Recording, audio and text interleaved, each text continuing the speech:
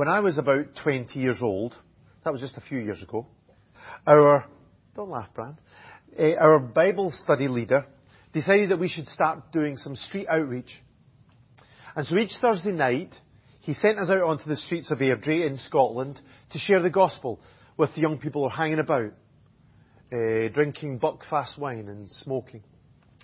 We invited them back to our youth hall and chatted to them over a game of pool or table tennis. We really didn't expect much to happen. But God gave us such amazing opportunities to speak about Jesus. One night I was speaking with a guy who was rolling a joint in his hand. And we were talking about God's love, and he said something like, if God loved me, He would give me more of this, meaning his cannabis. And I replied something like, I think God would show His love to you by taking it away from you. And it wasn't a prayer, it wasn't a word of prophecy or anything like that, it was just a comment. But at that moment, the wind just picked up and blew the whole thing out of his hand. And we kind of just stared at each other in shock. I don't know if he was more surprised or if I was more surprised, but I think he got the point. God's love wasn't demonstrated by giving him what he wanted, but actually by taking it away and giving him something better. Now, I think very few of us here this morning would be tempted to measure God's love by how many drugs we have. But many people are tempted to measure God's love for them by what is happening in their lives. They might think, if God loved me, then He would make sure that my family was healthy. If God loved me, He would make me successful in my career, or my relationships, or my church. Or if God loved me, He'll provide the money that we need. Or He'll give me a nice house, or He'll give me a good car. If God loved me, He would protect me from getting hurt and surround me with loving people. If God loved me, He would answer the prayers the way I want and help me to feel His love and His joy and His peace. Now, some people say those things. Some people might not say those things, but they might feel them, might think them.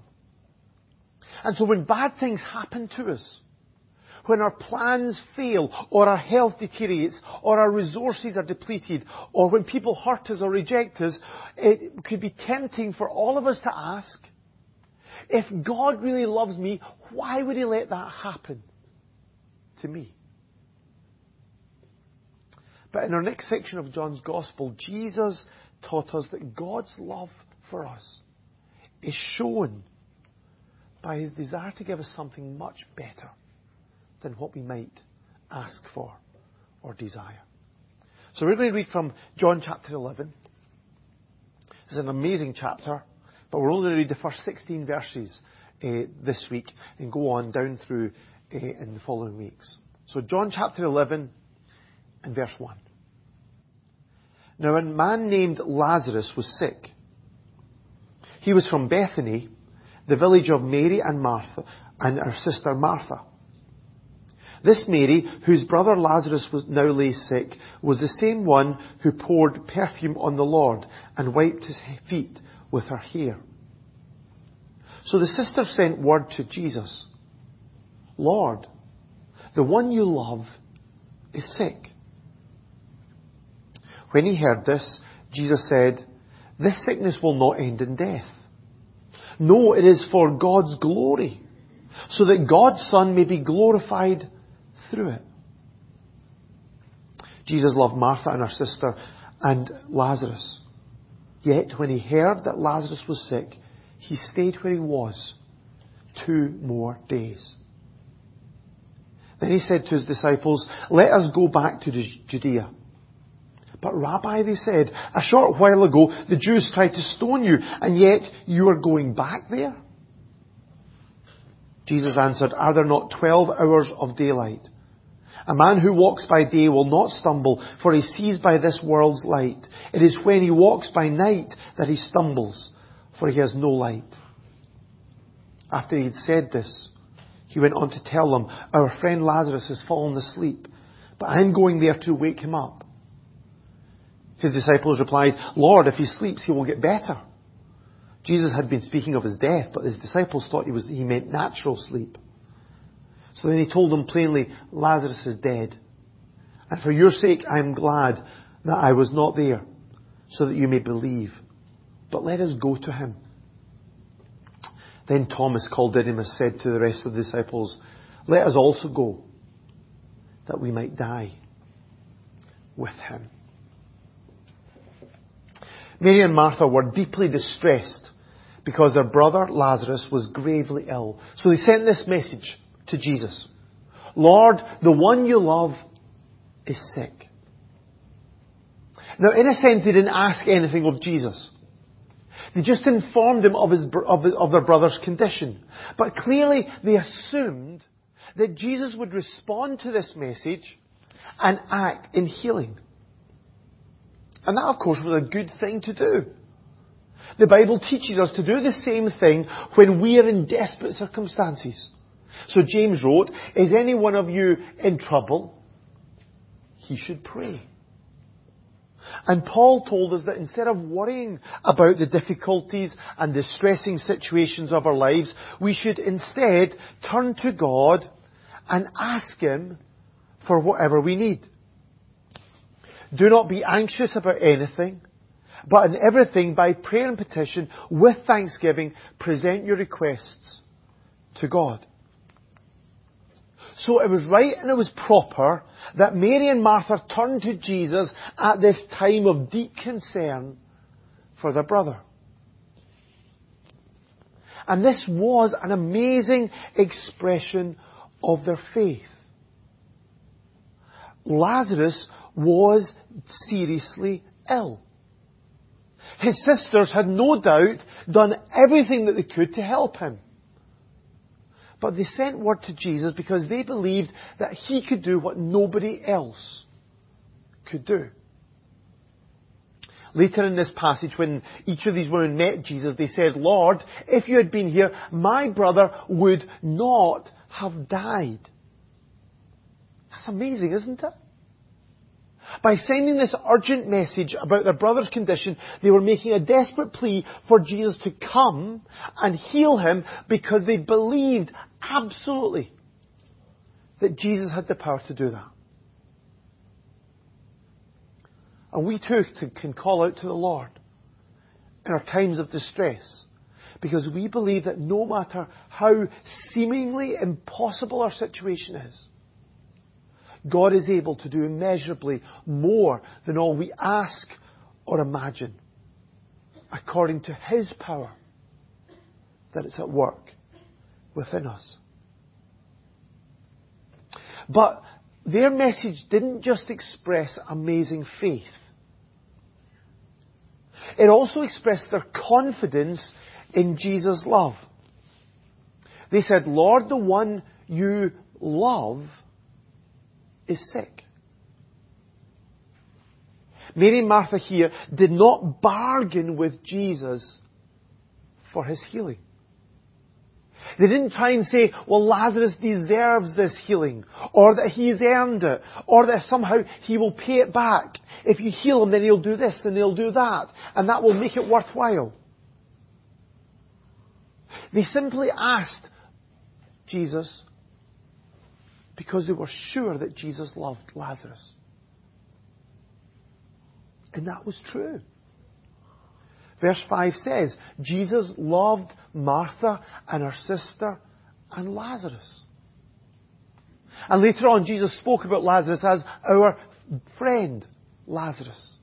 So there was a deep connection between Jesus and this family. And so Mary and Martha didn't need to convince Jesus to care about their brother. They just told him about his illness because they were sure that he cared. And that's the same when we call out to God. We can know for sure that God loves us. It's what we've just remembered in our time of communion together. God demonstrates His love for us in this: while we were still sinners, Christ died for us. The cross demonstrates, declares, proclaims for all eternity that God loves us. So we don't need to bargain with God in prayer. We don't need to try and convince Him by pointing out our achievements or by promising our commitments. Instead, as Peter wrote, we can just come before Him in the confidence that He cares for us. Cast all your anxiety on Him, Peter writes, because He cares for you. And Jesus did ultimately answer and respond to this plea, even although it was incredibly dangerous. Verse 7, Jesus said, "Let us go back to Judea." And amazingly, this wasn't because Lazarus was sick and just needed healing. This was because Jesus knew that by this time Lazarus had died and needed to be brought back to life. So He said in verse 11, "Our friend Lazarus has fallen asleep, but I'm going there to wake him up." Now, it's kind of funny to see how the disciples didn't understand this. They initially thought that Lazarus was just having a good old sleep, a normal sleep. And that would be good for him because he needed the rest. But the situation was far worse than they'd imagined. So Jesus said to them, "Lazarus is dead." But Jesus was still going there, because He was going to do something far beyond what even the sisters thought or asked for. But what these disciples were really focused on when Jesus talked about going back to Judea was not the amazing work that Jesus was going to do there, but rather it was the danger that He was going to put Himself under. They said, "A short while ago, the Jews tried to stone you, and yet you're going back there?" And then at the end of our reading, Thomas expressed amazing commitment and courage when he said, "Let us also go, that we might die with Him." And in some ways, Thomas and the other disciples got it right. They were going into danger. The call to follow Jesus is a call to lay down our lives. For Thomas and the other disciples, this was a physical reality. They didn't die at that time, but they did lay down their lives for their faith. When Jesus warns them of this very reality in this gospel, He said, "If they persecuted me, they will persecute you also." For many people today, following Jesus is a call to put themselves at physical risk. But then even for us, who don't live under that constant physical threat, the call to come and die is still the same. Jesus said, "If anyone would come after me, he must deny himself and take up his cross daily and follow me." That's what it means to be a follower of Jesus. Jesus was in a very real way going to Judea to die. In going there, He was stepping into a sequence of events that would lead to the cross. And He calls us, who are followers of Jesus, to do the same. To deny ourselves. To take up our cross like a dead man walking and follow Him. Because we're no longer living our lives, but we're living for Him. So it was, in a very real sense, a dangerous mission to go back to Judea, to go and see Mary and Martha.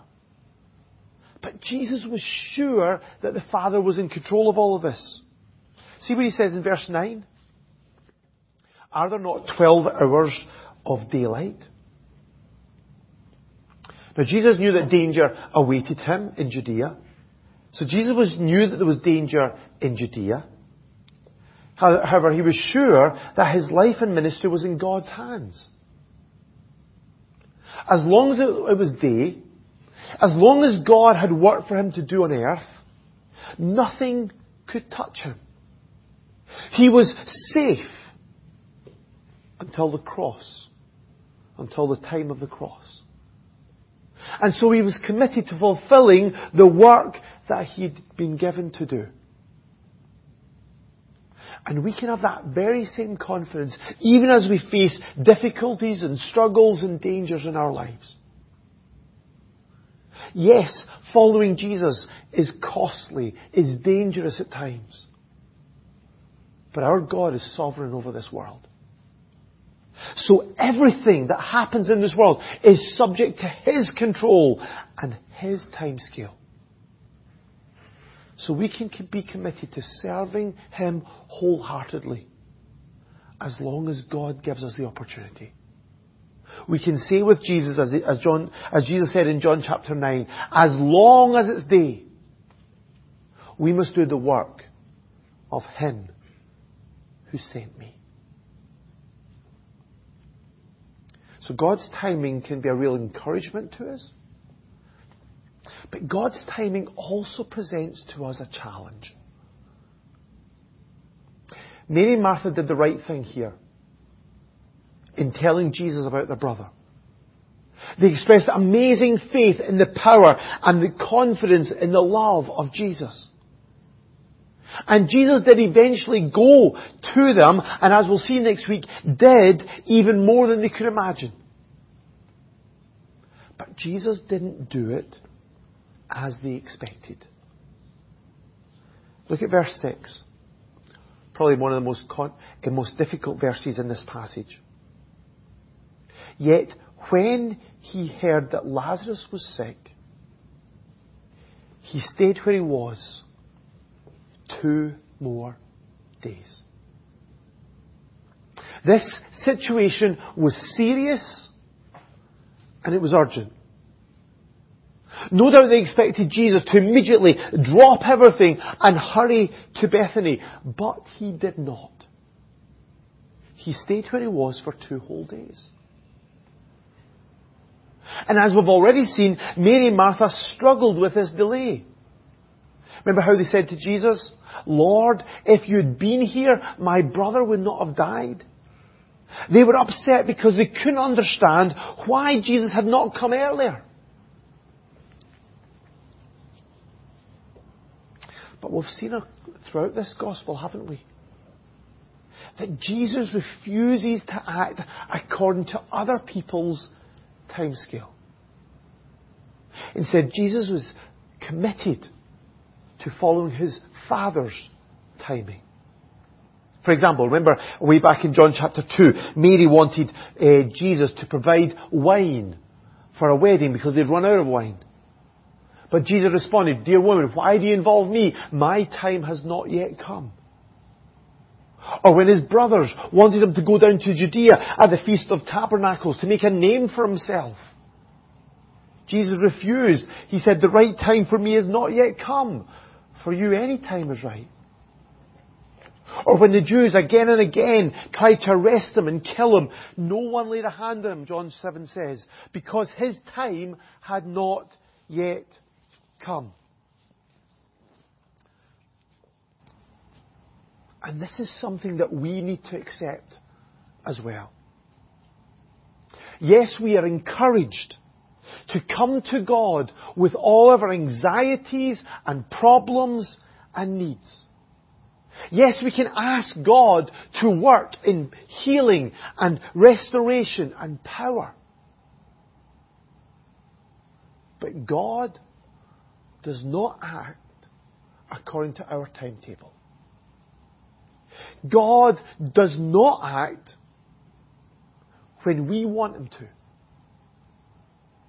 We need to learn to accept that God's timing is different from ours.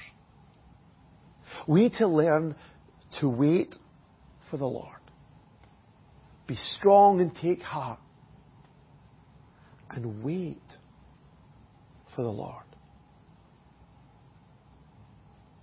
And we can do this willingly. Because God's delays are not pointless. Instead, God acts according to His timetable and not ours, because He has a deeper purpose. He has a better plan. If you look at verse 6 again, that word yet in verse 6, it can also be translated therefore or so. So John is saying here, Jesus loved Mary and Martha and Lazarus, therefore He stayed where He was for 2 more days. Those two things are not contradictory. Those two things flow from one another. We may have thought that if Jesus loved Mary and Martha, He would have rushed to Bethany as soon as possible to ease their suffering and fix their problem. But instead, John said that it was because Jesus loved Mary and Martha that He waited for 2 more days. Mary and Martha may have struggled with Jesus' decision to stay. They might have questioned it. They might have felt that it was unloving. But it was love that motivated Jesus to stay. Surprisingly, allowing Lazarus to suffer and to die was actually the loving thing to do here. So why was that? Why was this delay? Why was it the loving thing to do to let Lazarus die? Well, look at verse 4. Jesus said, it was because this sickness will not end in death. No, it is for God's glory, so that God's Son may be glorified through it. Jesus knew that although Lazarus was going to die because of his illness, the ultimate end of this was not death. Instead, through the sickness, God would be glorified. Through the suffering of Lazarus and Mary and Martha, through their waiting, through their pain, through their questioning, through their tears, through their grief, through their amazement and their joy at Lazarus' raising, the glory of God's Son would be revealed more clearly. His power over death would be dramatically revealed. His own ultimate victory over the grave after the cross would be demonstrated. And the final resurrection day, when Jesus will raise from the dead all who have believed in Him, that would be previewed. So through this difficult time, Mary and Martha and Lazarus would see more clearly than ever before who Jesus is. They would experience a clearer revelation of the person and the power of the Lord. And so they would be able to get to know Him better. And that is the most loving thing that Jesus can do for anybody. Later on in John chapter 14, verse 21, Jesus said this: "He who loves me will be loved by my Father, and I too will love him and show myself to him." The greatest way that God shows His love to us is not in giving us an abundance of wealth or a pile of stuff, nor is it by giving us a pain-free or easy life. No, rather, the greatest way that God shows His love to us is by showing Himself to us. It's by revealing to us His glory and bringing us into a deeper relationship with Himself.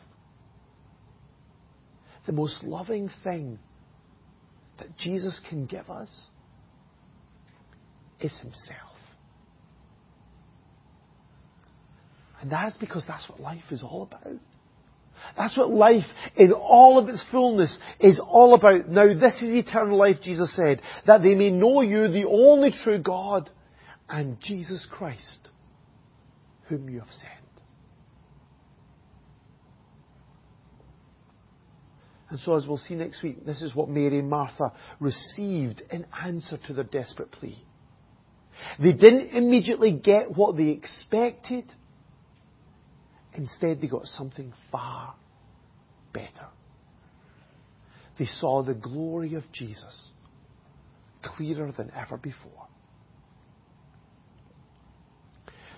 And just in case any of us are here this morning, we're kind of feeling sorry for Mary and Martha, or even feeling offended on their behalf, thinking, Jesus, well, that's okay for you to decide, but that's not fair for Mary and Martha to have to go through this. I think it's important to recognise that Mary and Martha were not disappointed by this. When we get to chapter 12 in John's Gospel, we'll see Martha expressing her love for Jesus in hospitality. And we'll also see Mary expressing it in extravagant worship. As we read in verse 2, this Mary was the same one who poured perfume on the Lord and wiped his feet with her hair. At the time of Jesus' delay, Mary might have struggled with his decision. She might have even questioned his love. But afterwards, she was deeply grateful. Not only to have her brother back, but even more so to have seen the glory of God in Christ. And so in an extravagant act of worship, she anointed Jesus' head with over a year's salary worth of perfume. So other people may measure how much God loves them by how much health or wealth or success or comfort that He gives into their lives. They may feel unloved and abandoned when they go through difficult times. They might ask, if God loved me, why would He let these things happen to me? But we don't need to. We don't need to be tripped up by these circumstances in our lives, because we can hold on to this wonderful truth. Yes, at the right time, according to God's timetable, Jesus will come to rescue us from all the sickness and suffering and death. But for now, God has once and for all demonstrated His great love for us in giving Himself to us in the person of Jesus. And that He works through the difficulties and through the disappointments and through the delays to reveal His glory to us, so that we might see just how amazing Jesus is. And we might bow in gratitude and worship today for His name's sake.